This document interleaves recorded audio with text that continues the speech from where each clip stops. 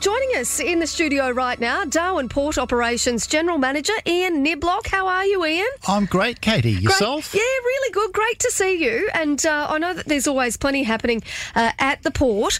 But in some good news, we sort of learned towards the end, I think it was, of last week, that some of those smaller expedition cruise ships were going to be able to come to Darwin again.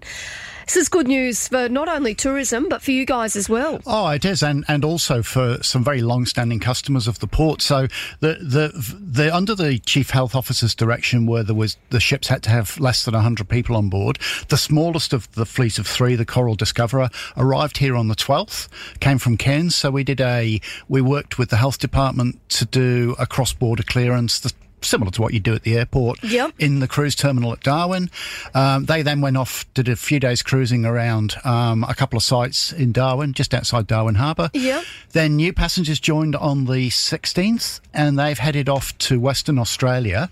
But in the meantime, the Chief Health Officer very kindly lifted the numbers from 100 to a total of 150, which means that this company's two larger vessels, the Coral Explorer and a brand new ship, the Coral Geographer, will also be able to cruise. So we've now got bookings for those two ships, which is great. We've got forward bookings for all three of these ships, and we are hearing that some of the international smaller ships are trying to get on and get in, but so far there's federal government blocks stopping that. Well, which I guess I can understand at this point when it comes to those international ones, but as things become, a bit more, I don't know what the word is, a bit safer or changed to some degree, no doubt that we'll see those changes too. But when you talk about these domestic ships, as you'd said there, they've now lifted those numbers to 150. They've got two of those larger vessels. Ian, what does it mean for the Territory when you really talk about, people visiting the NT and being able to spend some cash, to put it very bluntly? So I guess that, the people joining the ship will fly in. That they'll probably do a night or two, or maybe even more at in a hotel. They'll eat meals. They'll probably potentially hire a car and go and do something. I'm just thinking what you could do. Then they'll join the ship, and then they will disembark somewhere in WA. But then we'll get the people coming back the other way will arrive in Darwin, and they'll leave the ship. So potentially you've got that same opportunity of accommodation, meals, car hire, all of those things, all of those good things. So it is really good for the Territory and really good for our local businesses that, you're getting these numbers. And, with 150 total on board, you're probably going to have 100 passengers if they're full, because of the 50 thereabouts will be crew. Yeah, right. But still, that's great. It's really good. Do you reckon we're going to see more of these? Well, that's the whole fleet for Coral but Discovery.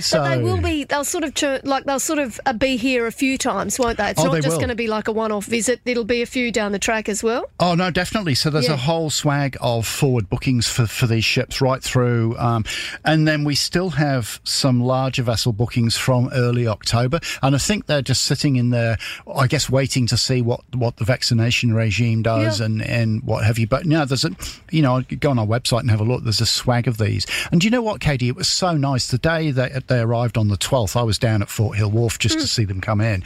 And just smiley faces and people looking really happy to be there. And it was nice to welcome the captain and just say, lovely to see you back. And, it's a happy environment. And you're seeing people finally able to travel again and go and do what they'd like to do. It's great. It is really good to see people around the place. And I tell you what, even, walking around town, you do see that there's visitors here. I was talking to people one day who I believe were from Ballarat. Yep. You just sort of get talking to people that look like they're tourists, or you say g'day to them. Yep. And it is great to see some people here and out and about visiting our venues and really taking advantage of the great Territory lifestyle. Absolutely. And I guess that, with the dry season rapidly approaching, we're certainly seeing some hints of that at the moment.